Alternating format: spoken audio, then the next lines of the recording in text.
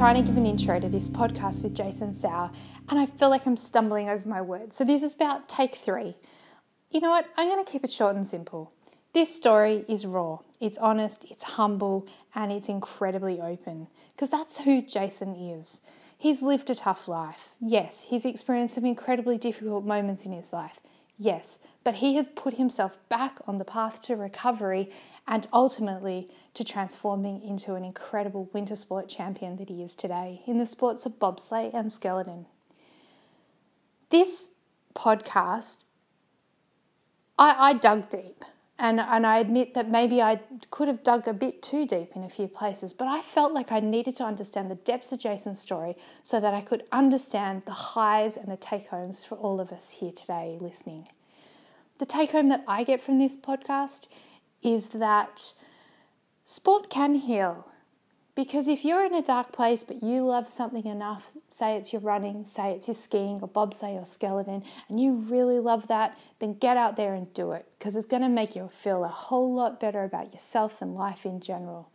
So maybe we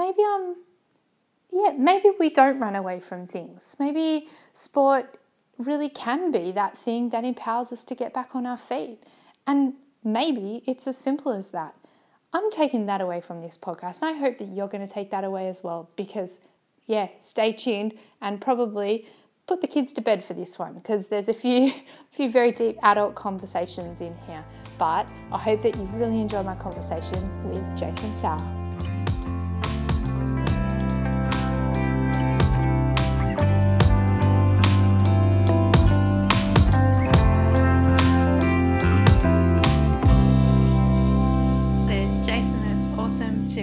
To be able to have this conversation with you today, and to finally actually get to the point where we're having our conversation, because last time I think I spoke to you, you were lying in a hospital bed recovering from more surgery. Can you tell us about that one?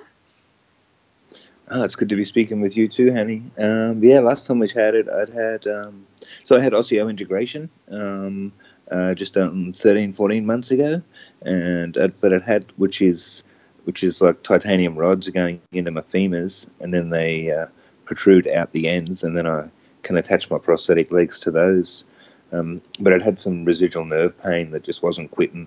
So last time we spoke, I was just recovering from bilateral neurectomies, where they kind of severed the nerves that go down to the distal ends that were where I was getting the discomfort. From an outsider's perspective, listening to that, it sounds absolutely horrendous. What led you to this place where you wanted to go down the lines of osteointegrative surgery, and what are you trying to achieve out of that? Well, I was curious about the OI probably from about a year post-amputation, and then I guess I'd had some prosthetic sockets made here in Australia, and none of the ones that were made for me here in Australia fit very well. They're pretty painful to wear. I could, stay in them maybe 30, 40 minutes before it got excruciating. Then I had the good fortune after my first season skiing in the States, and a company out of Oklahoma, a hanger clinic in Oklahoma. They ran a boot camp for double above knee amputees, just like a 3-day event. So get together, practice walking, exchange ideas. And they were like, "Oh, if you want to come a few days early, maybe we can make you some training legs." So they made me some sockets that were reasonably comfortable. But even wearing prosthetic sockets, especially as a double above knee amputee, 2 prosthetic sockets, and they come right up into the groin and around the butt area. For above knee sockets, I think they're formerly called ischium containment sockets. So the socket comes right up to the base of the ischium tuberosity, like where you'd the part of the body you sit on a bike seat. Mm-hmm. So they're reasonably uncomfortable to wear, even when they fit well. And I spend in between ski seasons. I live in Queensland at time. Yeah, well, I'm in Queensland, so it's pretty warm. And then if I'm in Queensland in December, wearing sockets, I'd put my legs on. I'd break sweat by the time I was assembled, and then moisture in the sockets was pretty. And and it wouldn't have to be very active before I'd like sweat a leg off. Wow. Yeah, Yeah. it's just not something that I think is easy for us to get our heads around. But having worked at the Australian Institute of Sport with a lot of the Paralympians in the lead up to the London Olympics, like these were real challenges for these athletes. So, you know, whether athletes such as myself, you know, just pull on the shoes and head out for a run, you've got a number of very, very different challenges to I guess step up to. So what are you, Jason, you know, obviously I haven't painted a picture about, you know, how we've got to the place where you're a double amputee above knee, but I'm interested to know, like, what are the goals, what are the aspirations for Jason, like, where are you trying to head with your sport now? That's a really good question, and one that I probably should ask myself, and maybe should have asked myself before we started chatting. But I started ski racing not long after I started skiing. Actually, to go back a step further, well, I wasn't coping so well with my amputations. The first year post amputations, I was kind of sulking and abusing substances, and then I had the opportunity to go to Park City to learn how to drive bobsled. And so I went out and I got clean and sober again, and went out and did that. And Who gave you that opportunity to go out and do the bobsleigh if you were already in that place where you weren't coping? Was that something that was given, the opportunity was given to you to help you reach a better place mentally, or? It was a combination of the, I think it was called the IBSF at the time, like International Bobsled and Skeleton Federation. I think maybe now they trade as now they're called the IFBT. But anyway, so it's the international governing body for bobsled and skeleton. They were hosting a week of it was introduction to driving for disabled athletes. There'd been a little bit of parabob already going on. I think there's some guys in Canada and some guys in the States that were doing it, but it was all pretty informal. And this was the first time the international governing body had got involved, and they hosted a driving school. And then another chap, a friend of mine, he's actually a Facebook friend. I'd never met him. I hadn't met him at the time. Oh, excuse me. David Nichols, he's an incomplete quadriplegic and quite an enthusiastic bobsled pilot. And I think he's been quite instrumental in growing the sport. Mm-hmm. Yeah, so I know. So he gave me the opportunity to stay at his home, and he'd invited me out to drive bobsled a few times. So what was that first experience like? Like, I look at those bobsled guys and I just have absolutely no idea how you do it.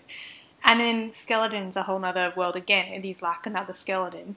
To go flying down those runs head first, I don't understand. But what was that like? A skeleton nearly scared the poop out of me. When I did I had 5 runs from junior start at Utah Olympic Park on a skeleton, and for an able-bodied person on a skeleton, your shoulders and knees pretty much hit the 4 corners of the skeleton, mm-hmm. you know, of the skeleton sled as a rectangle, and then obviously for an able-bodied person, their calves and feet hang over the end of the sled. Yeah. and it creates quite a bit of weight at the end. And also on a skeleton sled, on the runners, there's a groove only in the back half of the runners that offer direction. The front half of the runners are quite smooth. Right. So for myself, I didn't have that extra weight behind me. So there wasn't. So I had the first run down. I was probably, I think I'd be lucky to have been a week clean and sober. And I was about a year post-injury, maybe possibly to the day, I think, for that first skeleton run. And it was exhilarating. It was just like, oh my God, like life can be fun post-injury. And was that literally that turning point for you where you just realised, look, there was a whole world of opportunity out there for you? Or did it take a little bit longer than that to find that clean and narrow pathway? No, actually that week turned me around. There was a bunch of men and women who were already further post-injury than myself. There was a bunch. There was a few guys and girls from Great Britain, from the English military, and so it was nice to see people. It was nice to spend time with people who were further post-injury than myself and had a bit more self-acceptance going on. And then, so to spend time with them and then to actually experience that life can still be fun and exhilarating post-injury. So the whole week was a turnaround. And then by my fifth run on the bobsled, my fifth run on the skeleton, coming into curve 14 at Utah Olympic Park. And then midway through curve 14, I spun 180 degrees, and my sunbends were still a little sensitive. I was only a year post injury, and even though I was doing near 60 miles an hour, but and it was like, and even though it's all happening very fast, the thoughts were coming quick. And it's like, oh my god, I don't want to bang my sunbends into the ice wall at 60, at 60 miles an hour. And it's probably one of the least of your concerns, isn't it? Yeah, I was pretty happy to take the hit on the helmet, and then I didn't. So, and then I was saying to one of the, then when I got down to the finish dock and talking to one of the organisers, it was like, oh my god, it's like, so just those 5 runs of skeleton were like, oh well, life can be fun. I do want to live, and and then that 5th run was, I don't want to die. Yeah. Wow. That was quite a turnaround. So I need to probably go back a step for those of our listeners who haven't yet known the story, but you talk really candidly and openly about substance abuse, which I find really fascinating because my experiences with mental health and talking about mental health is that it's not frequently discussed and it is something that's still a bit of a taboo topic. So can we go back a step and talk about what it was that actually led you to being a double amputee above knee, and paint that picture for our listeners today? I'm the second best sword fighter in my hometown. Meaning? No. I was thinking. I had a heroin overdose on Christmas Day of 2010. I'd been prior to that, I'd been kind of clean and sober for. I'd been clean and sober for a length of time, like just over 6 years, and then I'd relapsed when I was in Canada, and then and that relapse lasted about 10 months. So it was rather horrific. And at that stage, I probably had one of the biggest habits of my life, and then it was probably the October, I think, just before Halloween. I got clean and sober again, but I was disgruntled and unhappy about it.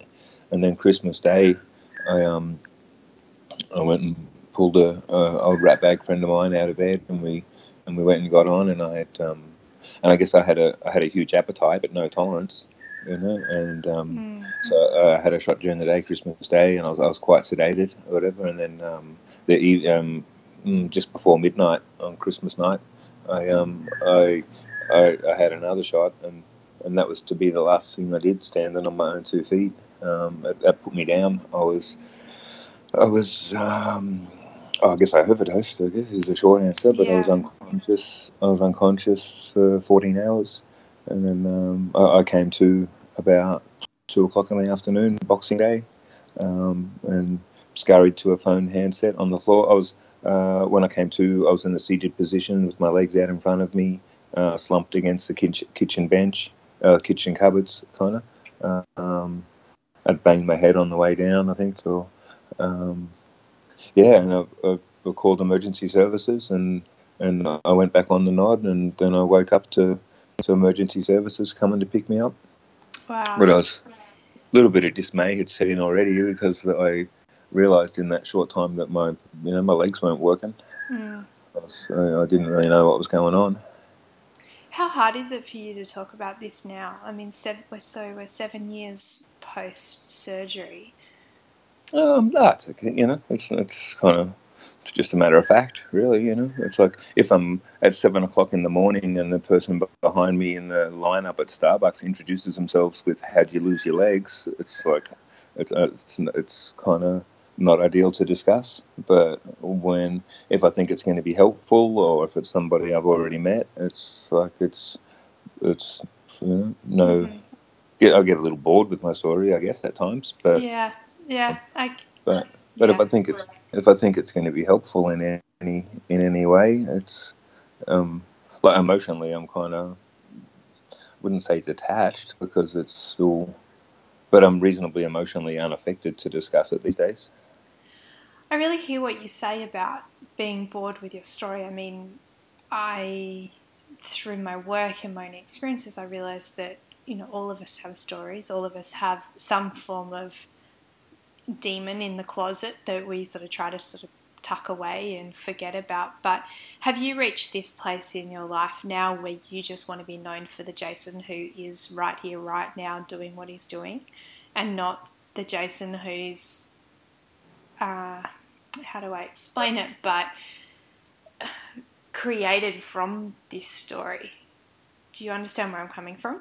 Yeah, I think I do, honey. Like it's like because I'm not my past, Yes, It's like that's what I'm my trying to past say. is the past, and I could, it's like a day's skiing. I could get asked 10 times a day on the chairlift how I lost my legs. Like, sometimes I can't go and do the grocery shopping without some curious busybody asking me how I lost my legs. And it's like, dude, I just want to do my grocery shopping and go home. Yeah, yeah, yeah. But and I definitely would like, and I had an interview with a local newspaper uh, reporter here on the Sunshine Coast, and I thought the topic of the story was going to be maybe my adaptive skiing or ski racing or bobsledding, maybe a small section in the sports section, maybe a small article in the sports section towards the back, and he posts it front page, man couldn't stop using drugs till he lost his legs. And Oh, it's just like, yikes. Yeah, really, dude. It's like I gotta. I feel weird walking into a shop the next day now. yeah, It's like, yeah. um, Well, I'm interested to know a lot about where you're going and some of the obstacles that you've overcome to become as good as you are at your sporting career. And we'll get to that in a second. But I just want to backtrack slightly, not to your dark past. I think we all have that, and we all need to accept that that is part of who we are, but it doesn't dictate who we are. But you did mention earlier that when you first went out to try the bobsleigh and the skeleton for the first time, that you were able to come into connection with a number of other people who were further along the pathway of self-acceptance than you were at that place and that moment in time. Do you feel now that you have reached a place of self-acceptance and an ability to just sit comfortably within your own self? yeah, for the most part, Henny. Like it's being a double amp. It's been over 6 years now, and it's kind of become normal, And then when I had the osseointegration done, then that was 13 months ago. Then it was another body change, I now have these rods protruding out of my stump ends. On the odd occasion, it's like I might be going up the chairlift and see a strong snowboarder who's riding with a similar style that I used to ride with, and I have a little moment within myself of because I miss it, I miss having knees and ankles and feet. They're pretty handy items, Yeah. but there's no. I cried over spilt milk for a whole year, and then there's no. Oh, and I got to a point, where it's like, again, there's enough angry, resentful people already in the world. Do I really want to be one, or do I just want to make the most of what's left and see what I can contribute? I love that.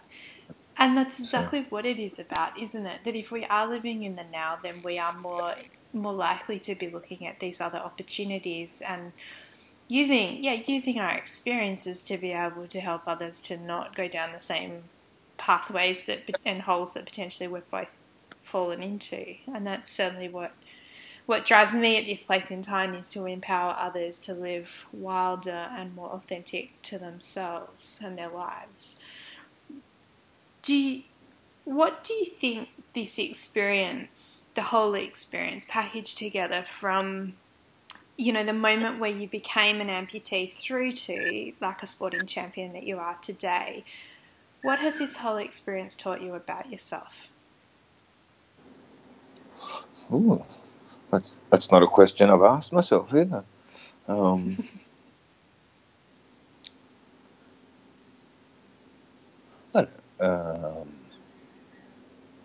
What has it taught me about myself? Well, I don't know. I guess that we can do whatever we want, really. It's like just despite, whether it be limb loss or kind of, I think, despite what's happened to myself, or it's like that life, life's still a beautiful thing, and life's to be enjoyed. I love that. I wholeheartedly want to thank you for saying that, because I absolutely believe that life is extraordinary, and it is what we think of it, isn't it? It's not just what we do, but it's how we actually go about those daily actions. So is there one word that would describe you, Jason? Or a catchphrase? I don't know, trying to write athlete bios and stuff, I've kind of come at this question a few times, and I don't really know that there is.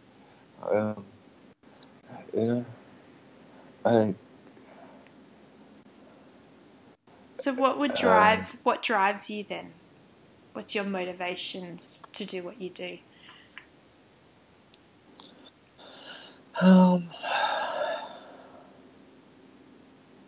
And if I'm really honest with myself, it's like the nothing surpasses the joy of helping others, and so whether it's talking with other alcoholics and addicts that are wanting to get clean and sober, or whether it's sharing time with newly injured people and sharing adaptive sport with them, like that's. That they are the two most joyous experiences that I get to experience. I like racing, and I like skiing, and I like skiing power with friends on a power, but really there's no, the greatest joys are working with other injured people, or working with other alkies and addicts.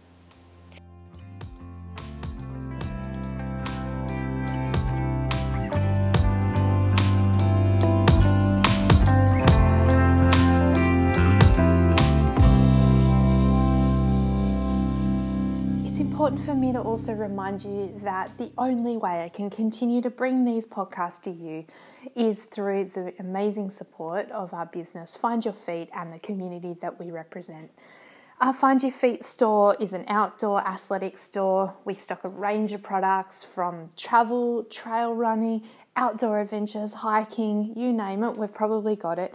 And we try to bring the most ethical brands to you, both in fair trade environments, but right through to environmental support.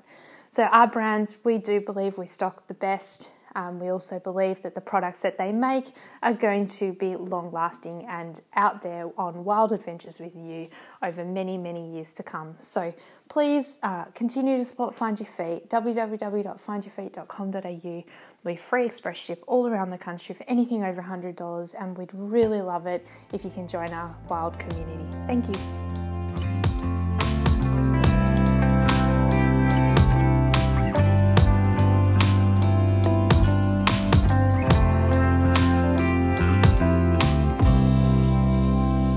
Prior to all of this, you were working as a plumber and I think you said in security when we previously chatted together. Do you think you ever expected to have those words come out of your mouth? I was still sporadically involved with helping others to achieve sobriety, but really I was a bit caught up with material gain. It's like I was working two jobs. It was important to me to have a pretty motorbike and a pretty car and money in the bank. So I guess to some extent, material gain was my primary focus. And so those values have changed through this whole experience? Yeah, definitely, Hanny. Like, it would be. I think I've let go of the idea of being a homeowner. It's like it would be nice. Don't get me wrong, but I don't. There's more important.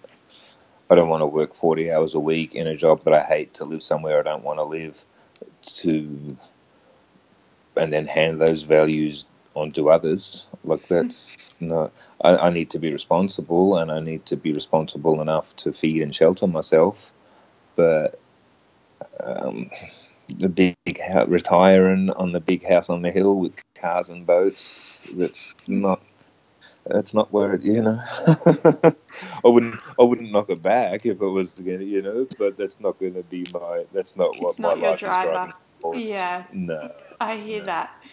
Yeah. And we at the moment actually live in a friend's converted garage setup because I guess a bit the same as you. Like, I'm really driven to just help people, and so is my husband. And sometimes that, isn't at this point in time going to bring you a big house and a big car. But you know what? It doesn't matter if you're doing what you absolutely love doing, does it? Nah, that's right. But the knowing when and how to give, I guess, is that's an experience and the discernment of knowing when and how to give of myself. And having said that too, and sometimes I fall back into that quite a self-centered mentality. It's like, this is my race, this is my proposed race calendar for the year. How the hell am I going to raise funds to do it? Yada yada. And I have moments of being quite self-focused. But sometimes you have to be, don't you, to put yourself first and to put those runs on the board so that you have runs to give others. Yeah, definitely. So I've had the good fortune the last time I was in Utah. Oh, and the previous, so I've spent 5 summers now, or North American winters, but training and racing out of the National Ability Center. I found a non-for-profit organisation in Park City, Utah. And when I've been there, I had the opportunity to share my story at a multitude of different treatment centres, drug and alcohol treatment centres. And I don't know how helpful that's been to others, but it was certainly helpful for me, and hopefully it's helped somebody. Yeah. But if I wasn't there, I wouldn't have been able to do it. I wanted to ask that, actually. Actually, I have 2 questions. The first one is, do you think that if this accident hadn't happened to you, you would have reached that place where you were going to reach out and ask for help and to easily get yourself back? Not easily, because nothing's easy in this world, but to get yourself back on that pathway towards recovery? Because I find, like, I personally have come from a place of disordered eating and over-exercising and striving for too much all at one time, and so burning myself very, very thin, literally, as well as, no pun intended, basically. But for me, the hardest place, or the hardest thing, an obstacle that I had to overcome, was actually wanting to get better and wanting to ask for help. So I'm just wondering what your thoughts are on that. I can relate. It's very, it's like from when I needed to change or when I needed help to when I was willing to, and then I got to a point where I was willing to ask, but still not willing to do anything. and then I got to, but I like to think even if I hadn't have lost my legs, I still would have got sober again, because I'd spent, I was 9 years attending regular 12-step meetings and having some desire to get clean and sober before I obtained a year of continuous sobriety. And prior to the relapse in Canada, I was clean and sober for 6 years, and then the whole time that I was using, I guess, relapsing in Canada, um, the thinking for me and I think for somebody like me, once I consciously take one drink or drug, my thinking changes. You know, and because I was pretty joyous about. I arrived in Canada 5.5 years clean and sober, and my sobriety was the most important thing to me. You know, and then once I got I smoked some weed, and within a week it's like, no, I'm a stone snowboarder now. This is who I am. You know, my thinking just reverted that greatly, and then but after a little while, there was no joy in that. You know, it's like I could attempt to mask emotional pain. I could attempt to use substance to relax and try and ignore. Well, I guess predominantly emotional discomfort. You know? Do you mind me asking what those emotional discomforts are? Because, I mean, I think we all have them. You know, even last night I was feeling fragile and unsure about what I was doing and whether I was, I guess, getting closer to the goals in which I want to accomplish. For me at the moment, these are predominantly around helping other people and creating those opportunities. But I guess there's different ways that we cope with things. So I am kind of curious that what you might have been experiencing emotionally at that time. Prior to the relapse in Canada, it was I'd dishonesty had crept back into my world. Like I was in a I guess I was in a live-in committed relationship, and I was being dishonest with my partner and dishonest with myself, and I was romantically involved with another at the same time. And I couldn't live with myself doing that as a sober man. So I thought the desire to smoke some weed and escape from myself returned. But then once that relapse progressed, and that relationship failed, then I was bogged down, and especially once my thinking had changed and my thinking had become a lot more irrational due to substance abuse. I was bogged down with the emotional pain of the relationship failing, and and I couldn't. It was just I'd put myself in I had just had this bubble of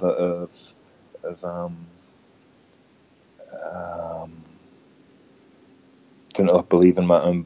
I was gonna say believe in my own bullshit and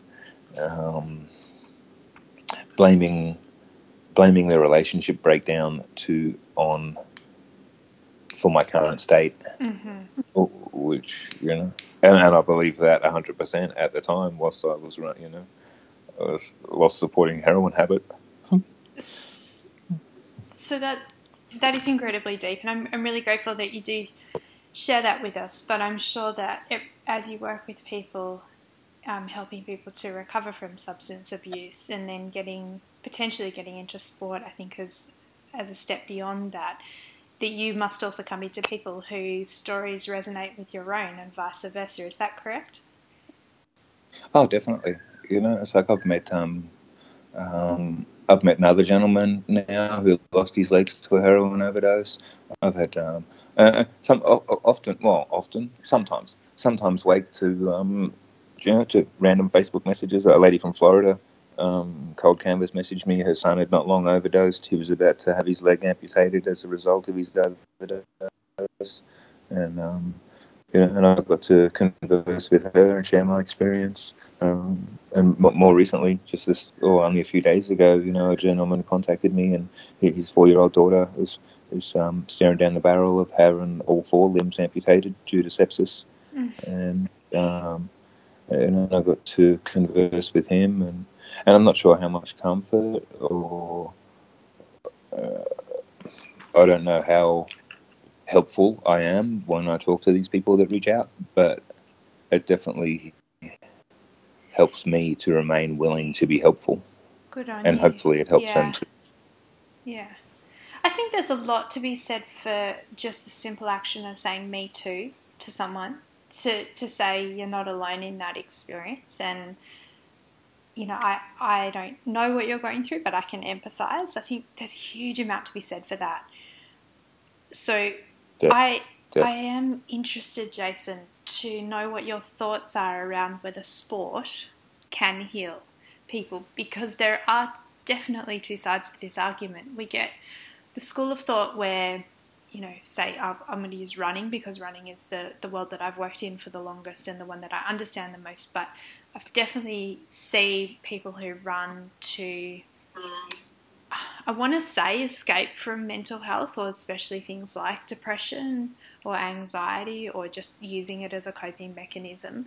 And then you get the other school of thought where rather than running away from things, people are using it to run towards things. And I think there's a very dangerous knife edge ridge in the middle there, and I'm just wondering what your thoughts are on that. I have a multitude of thoughts on that. Hit me with and I don't think that sport alone would have got me out of my grief and depression after limb loss. But it had a significant role, and it's like, and I've had I've met, so I stalked, that's a bad word. I introduced, I tracked down a fella here in Australia. He was a seated skier. He had a work accident. He has a spinal cord injury.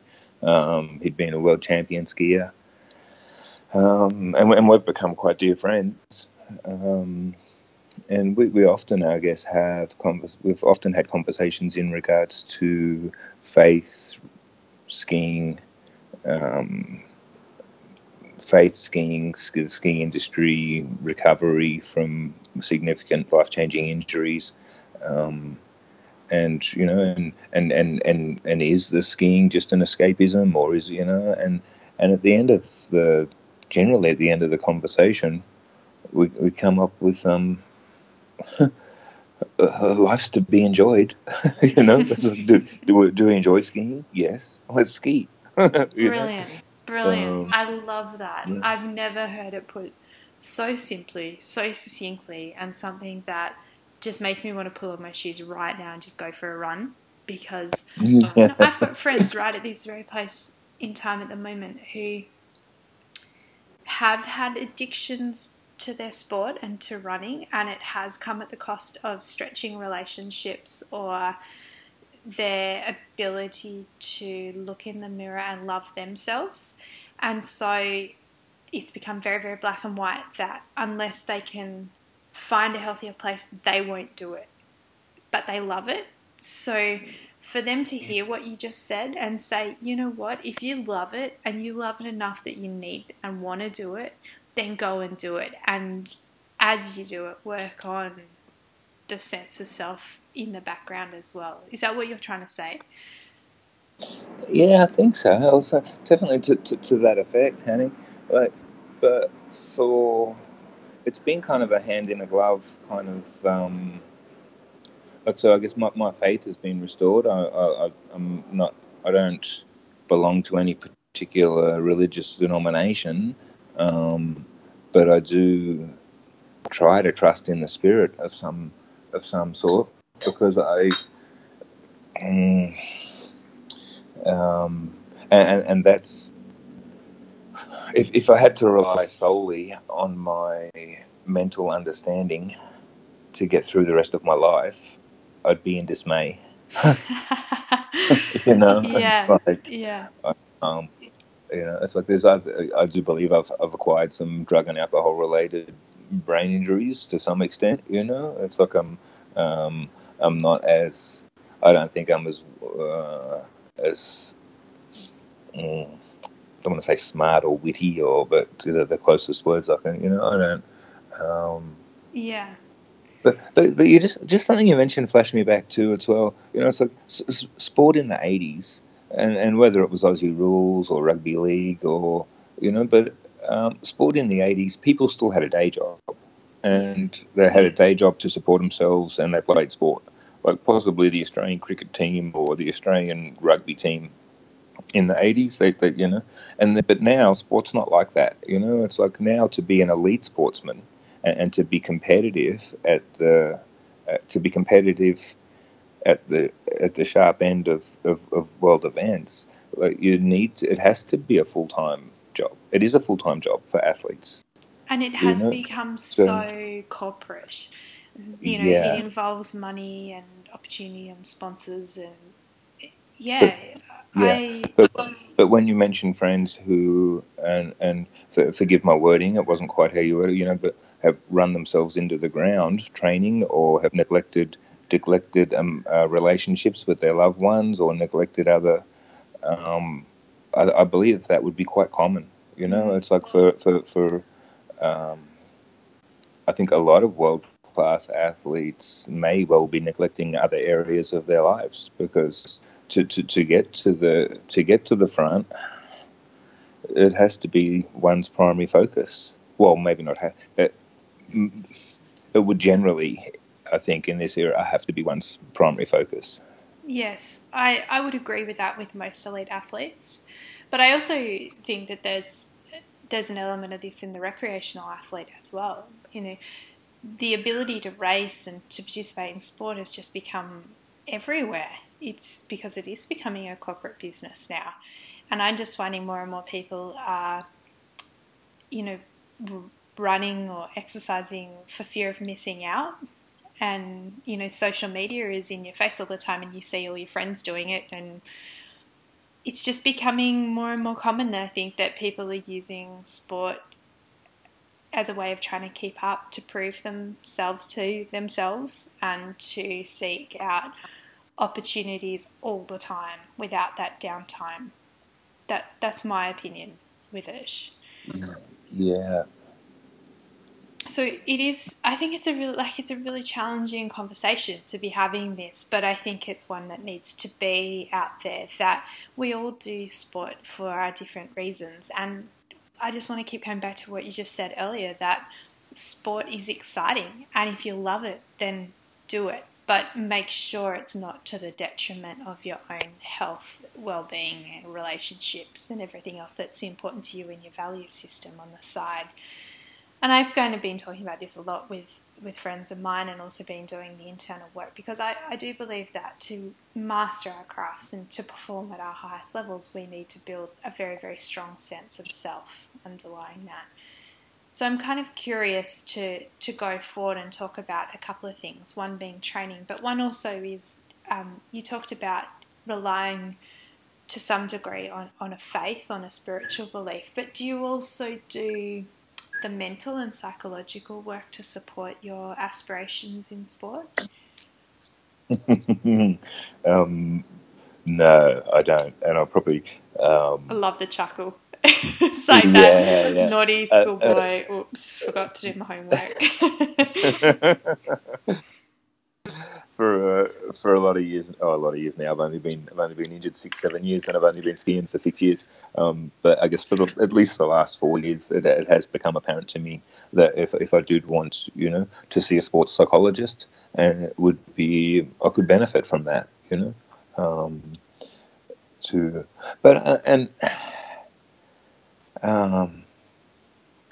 so please don't get me wrong when I voice this. It's like I would love to go to a games and make the Australian anthem play. You know what I mean? That would be a wonderful experience.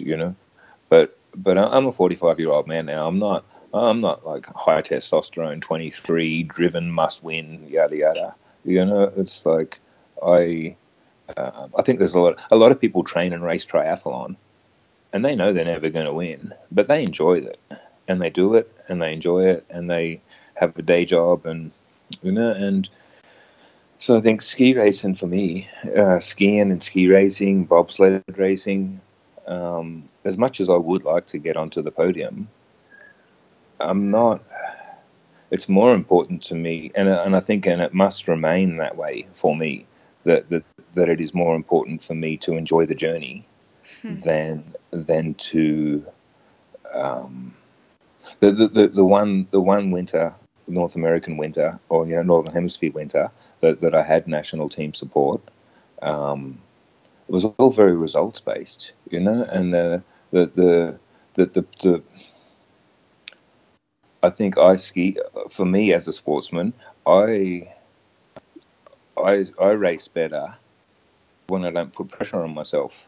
It's like I just want to enjoy it and do my best and see how that compares to my fellow man, you know, as opposed to the coach swearing at me and abusing me at the race finish because I could have done better when I've just put down the best result of my career.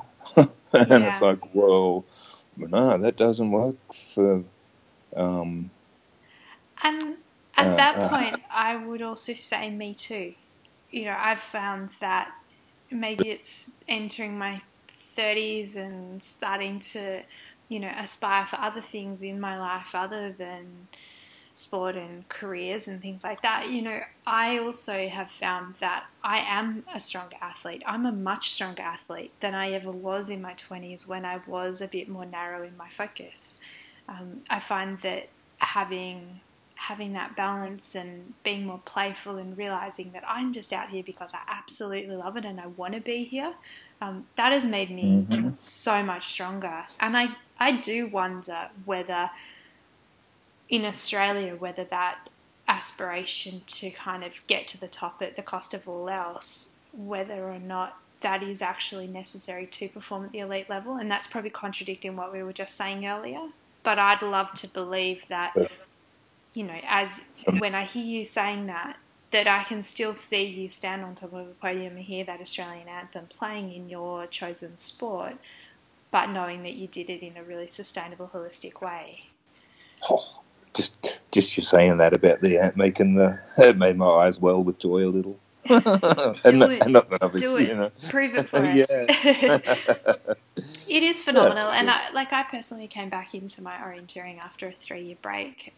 I took a break in 2009 through till 2013 because I realised I had reached a place where I wasn't enjoying it, and so 3 years on, I started to develop this question in my head, and it was whilst I was working at the Australian Institute of Sport that it began to come about. Was I was watching all these athletes, and they were, you know, really dedicated to their training. They were really motivated. They had a huge amount of support around them. They were thinking holistically, from psychology to nutrition to training to, you know, carefully choosing their races and everything else that needed to go into it to be an elite athlete. And I looked back at what I used to do and I was like, you know what? That isn't what I used to do. And yes, you know, I was able to get to the top of the dais on a couple of occasions and hear my national anthem played. Yeah. But I'm not exactly proud of how I got there. And you talked about enjoying the journey, and I don't think I actually enjoyed the journey to those moments. So the question became, could I go back and achieve similar successes or similar aspirations, but in a more holistic and sustainable manner? And this isn't an ego plug. I hope the answer to that was yes. Yeah, it was, to be honest, and that's not an ego plug. That is just a simple statement that I do honestly believe that there is a more balanced and holistic way that can achieve success. And I just think that it requires people such as yourself who are willing to go down that track to prove it to us. No pressure at all. Yeah. So, I think sport in Australia is really, really complicated because we have this very high, like the winning edge strategy of these Olympic, Paralympic and Commonwealth Games sports, but then we've also got this incredible boom in this recreational end, and trail running has been a classic example of that as well.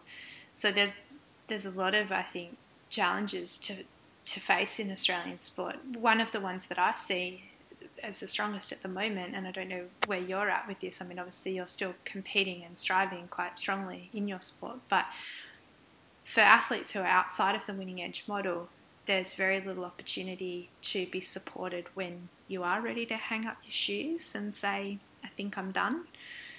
And that's a very emotional time, because for a lot of us, like, it's been such a part of our life since we were often kids or teens growing up, and I've just negotiated that space, and it's been been really tough. And it's not just elite athletes. I think recreational athletes who've been heavily involved in the sport, and you mentioned triathlon earlier, like where there's been a whole lot of dedication going in on a daily basis to being fit and healthy and ready to perform at your level, whatever that is, to then step away from that and learn how to be, and I put it in quotation, like a normal person. I think that space is so tough. Definitely, but I think whether you're a military man, becoming a civilian again, or whether you're a pro footballer who's retired, and a lot of people, and I can relate. It's like I didn't think I was a man who snowboarded. I was a snowboarder, and then so for someone who's been involved in a sport for such a long period of time, and especially if they've reached the pinnacle of that sport, and when they retire, the self-identity and I've come across a few articles, and maybe it's featured in a movie I watched, I'm not sure, but it's quite common, I would imagine, life after sport. Yeah. It's a whole nother chapter. You're right, and I think you raised a really important point that I think for all of us, in whatever we do, there has to be a distinction between what we do and who we are as people. And I think that was the journey, and that's what I meant about that strong sense of self. It's like to be able to come to understand, like, who is Hanny or who is Jason when you're not exercising, or you're not, like you say, you're in the army, or you're not, at the top of your career. I think that to understand who that person is really important. What drives you, what motivates you, what your values are. And that, I think that's a really exciting space to navigate. Like, once you get your head around it, I think that's pretty cool. Yeah. But having said that, and I'm not really even sure where I'm at on that topic, Hanny, because so just recently in hospital, and for some IV antibiotics, and so I wander in, and it's like, oh, and I'm a cripple, I guess, or especially if I roll in, or if I walk in on my prosthetic legs and wobbling around, and then it does still appeal when people, once I start conversing with people, and they say, oh, what do you do, and it's like, I guess I do like when it's like, oh, last January I raced bobsled in Lillehammer and Oberhof and St. Moritz. It's like, oh, really? You do that? And that's still, I hear that. So it's like, oh, you're a crippled pensioner slothing on the Sunshine Coast, and or oh wow, you race downhill? That's exhilarating, and not that I actually want to pursue downhill as a discipline anymore. I'm a little but super G. I do like that. I do like that I ski race. I do like that I bobsled race. Yeah, but I don't think you have to take that away. I think it's just like, I'm Jason who loves to bobsleigh, but I'm not a bobslayer. Because the risk is, if you get too caught in that mentality, that if suddenly it's taken away from you for whatever reason, then your world can fall apart, and that it happens. Exactly right. Yeah. So what does Jason do? Like, what do you have to do? I mean, no, go back a step. So you've obviously been in recovery again. You've had more surgery to hopefully help you to be able to move more freely as an athlete. What will the rehabilitation process look like from now onwards, and what does your training involve to actually do the skeleton and the bobsleigh? This is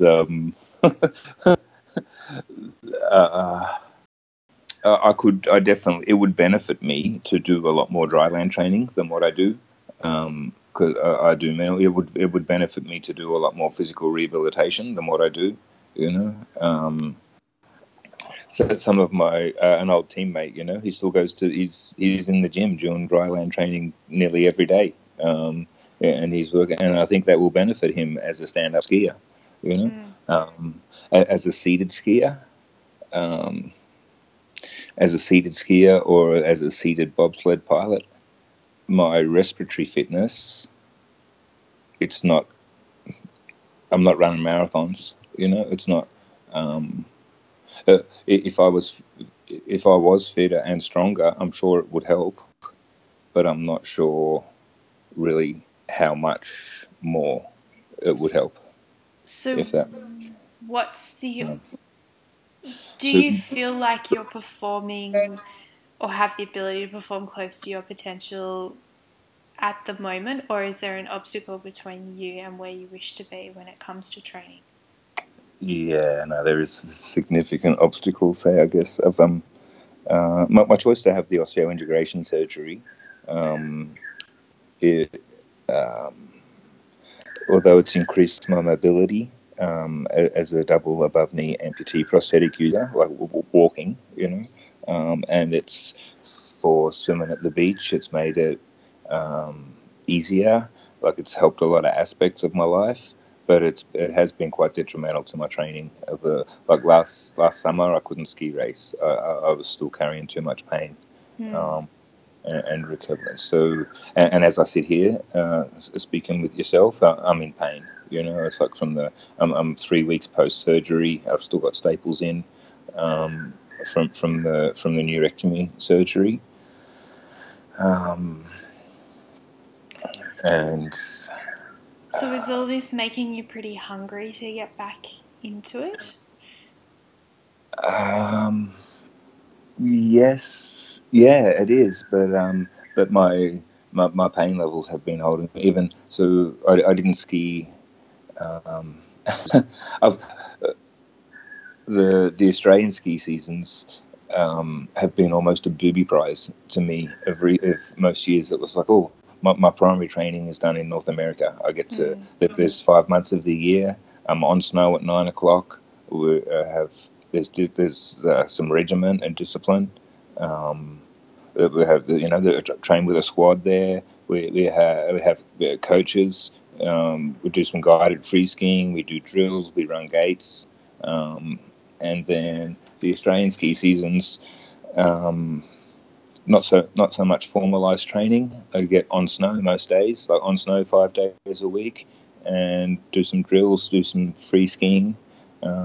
But this, not having skied last summer, I was really excited about the Australian ski season. It was no longer the booby prize, or it was no longer the off-season training. It was all I had for the winter. But being after this osseointegration, and prior to the neurectomies that I had a few weeks ago, to be in a ski bucket was really painful. So then it kind of, so even mentally and emotionally, it was a challenge, because a sport that generally brings me so much joy and freedom of mobility, because when I'm skiing, I don't feel disabled, It's like I even on the chairlift, I forget that I look different, and to be, I'm an odd looking creature when I'm in my ski bucket, but so to be at times, it's like I'd look at my sit ski and it's like, ooh, it's like a torture contraption rather than a tool of joy. That's tough. That's really tough. Yeah. So having physical pain the last 14 months has been really challenging. Yeah. And discouraging at times. But I guess, I imagine you're looking forward to the future and what may be possible going forward. Definitely, and I think it'd be. I'm quite looking forward to when the most recent surgical wounds are healed, and to rediscover once. Don't know how else to word it, but to say when my body reaches its new equilibrium, and to see what discomfort I'm left with, and how much, because physical discomfort had impeded a lot of training over the last 12 months. And there's a bobsled race later this month. Actually, there's one starting next week in Calgary, and then there's one, and I actually had the good,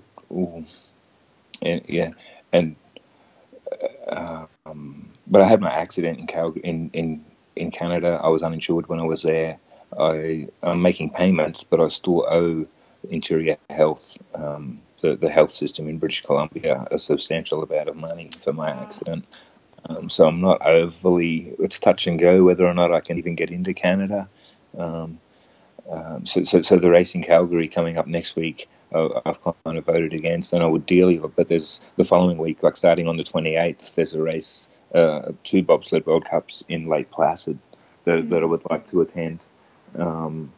But the facts are I need more time to recover from the most recent surgery, and then, but I haven't booked airfares yet, but I'm still part of me, and then I swing between the acceptance of you're not race fit, just sit tight and do what you can to, it's not over yet. It's like I'll see how I feel in one more week. Maybe the pain will subside. Maybe I can go. Gee, it's tough, and I think there'll be many athletes and listeners who have experienced their own forms of injuries who are sitting here listening to that and just going, you're always just waiting for that opportunity to lace back on the shoes or to jump back on the slopes and to get back out there. We do all wish you, all the best in your recovery, and to hopefully see you standing high up there and enjoying your sport and striving and succeeding what you want to get out of it, Jason. So I guess just to finish up, what do you think is the greatest opportunity going forwards for Jason? Oh, the greatest opportunity for me.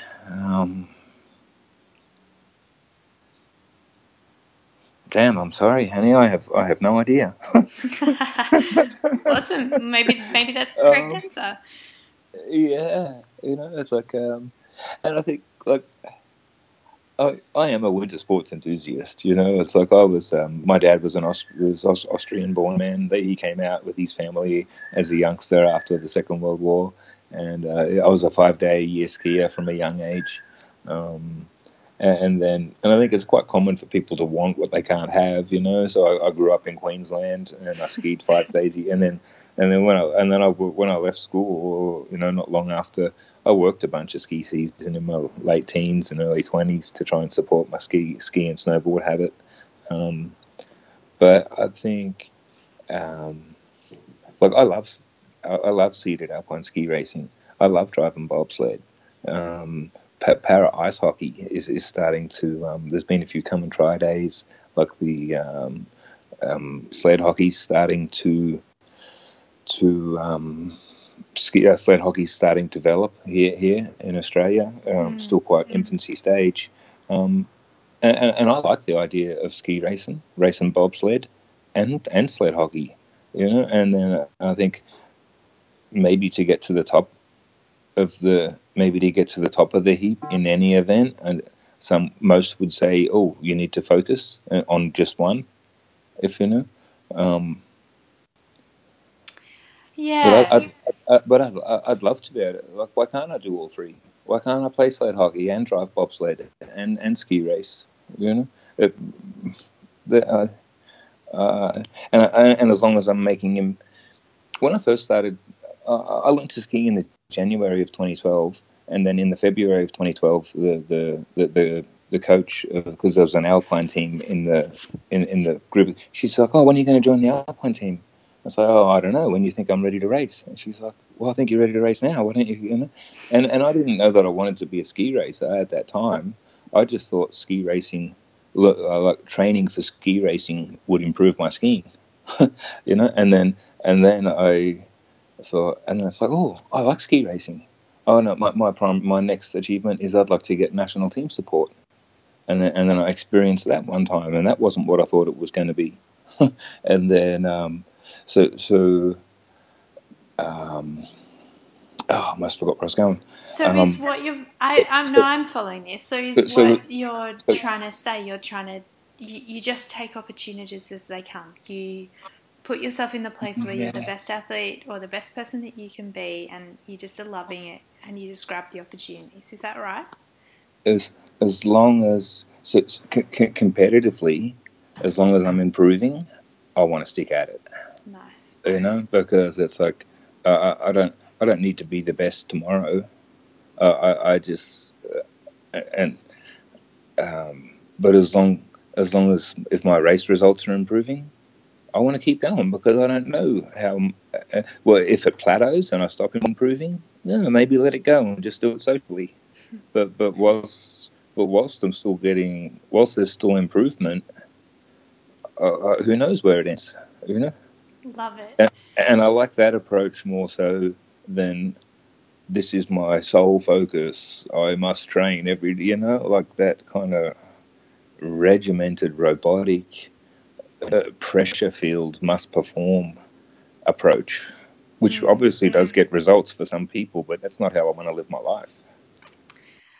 I think that is the most fabulous place to end, because it's resonating super strong with me, not just in sport but in life in general, that whilst you're seeing the results from the little actions you're taking daily, then just keep at it if that's what you love. So yeah.